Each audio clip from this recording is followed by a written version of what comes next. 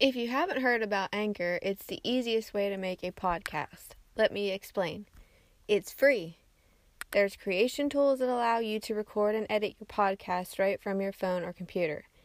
Anchor will distribute your podcast for you so it can be heard on Spotify, Apple Podcast, and many more. You can make money from your podcast with no minimum listenership. It's everything you need to make a podcast in one place. Download the free Anchor app or go to anchor.fm to get started.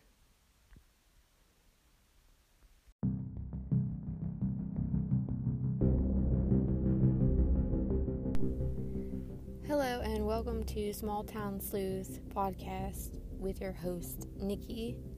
I want to do a mini-sode on Roman Anthony Lopez, the 11-year-old boy from Placerville that went missing.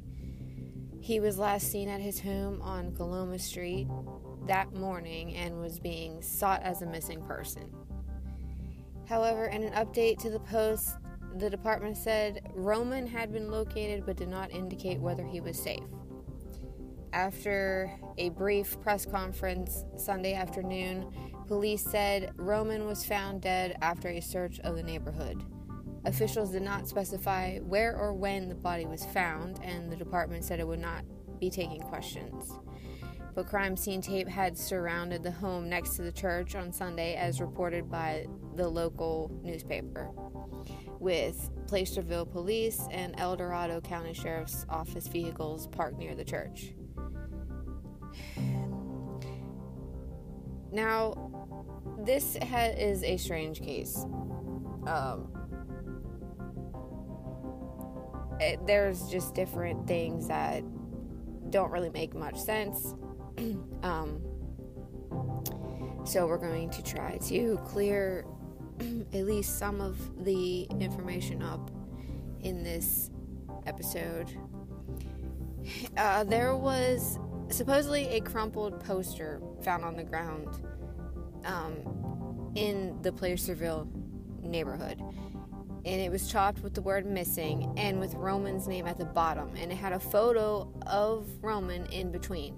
And it had asked for anyone with information to call Jordan Piper. The phone number rolled directly to a voicemail when called. We aren't sure who this Jordan Piper is.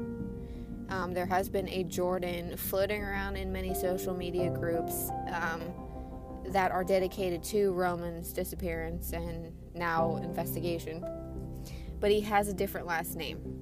His first name's Jordan. His last name was not the same as what was on this paper. Online records search for the phone number turned up a person named Jordan Thomas Piper, and the number included a Michigan area code. A man matching that name, with his residence listed as Grand Blanc, Michigan, could be found on Facebook. His job title on social media as of January 2019 was listed as Journeyman Lineman with IBEW Local 876, which I guess is a union for electrical workers. Now, there were 4 vehicles, 3 of them with Michigan license plates and 1 from Indiana, that were sitting outside of the home next to the church on Monday, in addition to 2 large pickup trucks, one of which was emblazoned with the logo of an Ohio-based electric company, and there was also a compact car and a black minivan with a child seat in the back. The minivan had a large pickup truck with Michigan license plates. Each included the IBEW Local 876 seal on their rear windshields.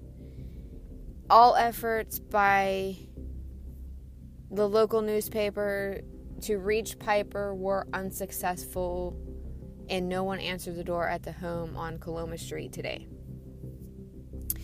However, in the news release, the Placerville Police Department said the El Dorado County Sheriff's and District Attorney offices are assisting in the investigation, and that further updates will be posted to social media when available.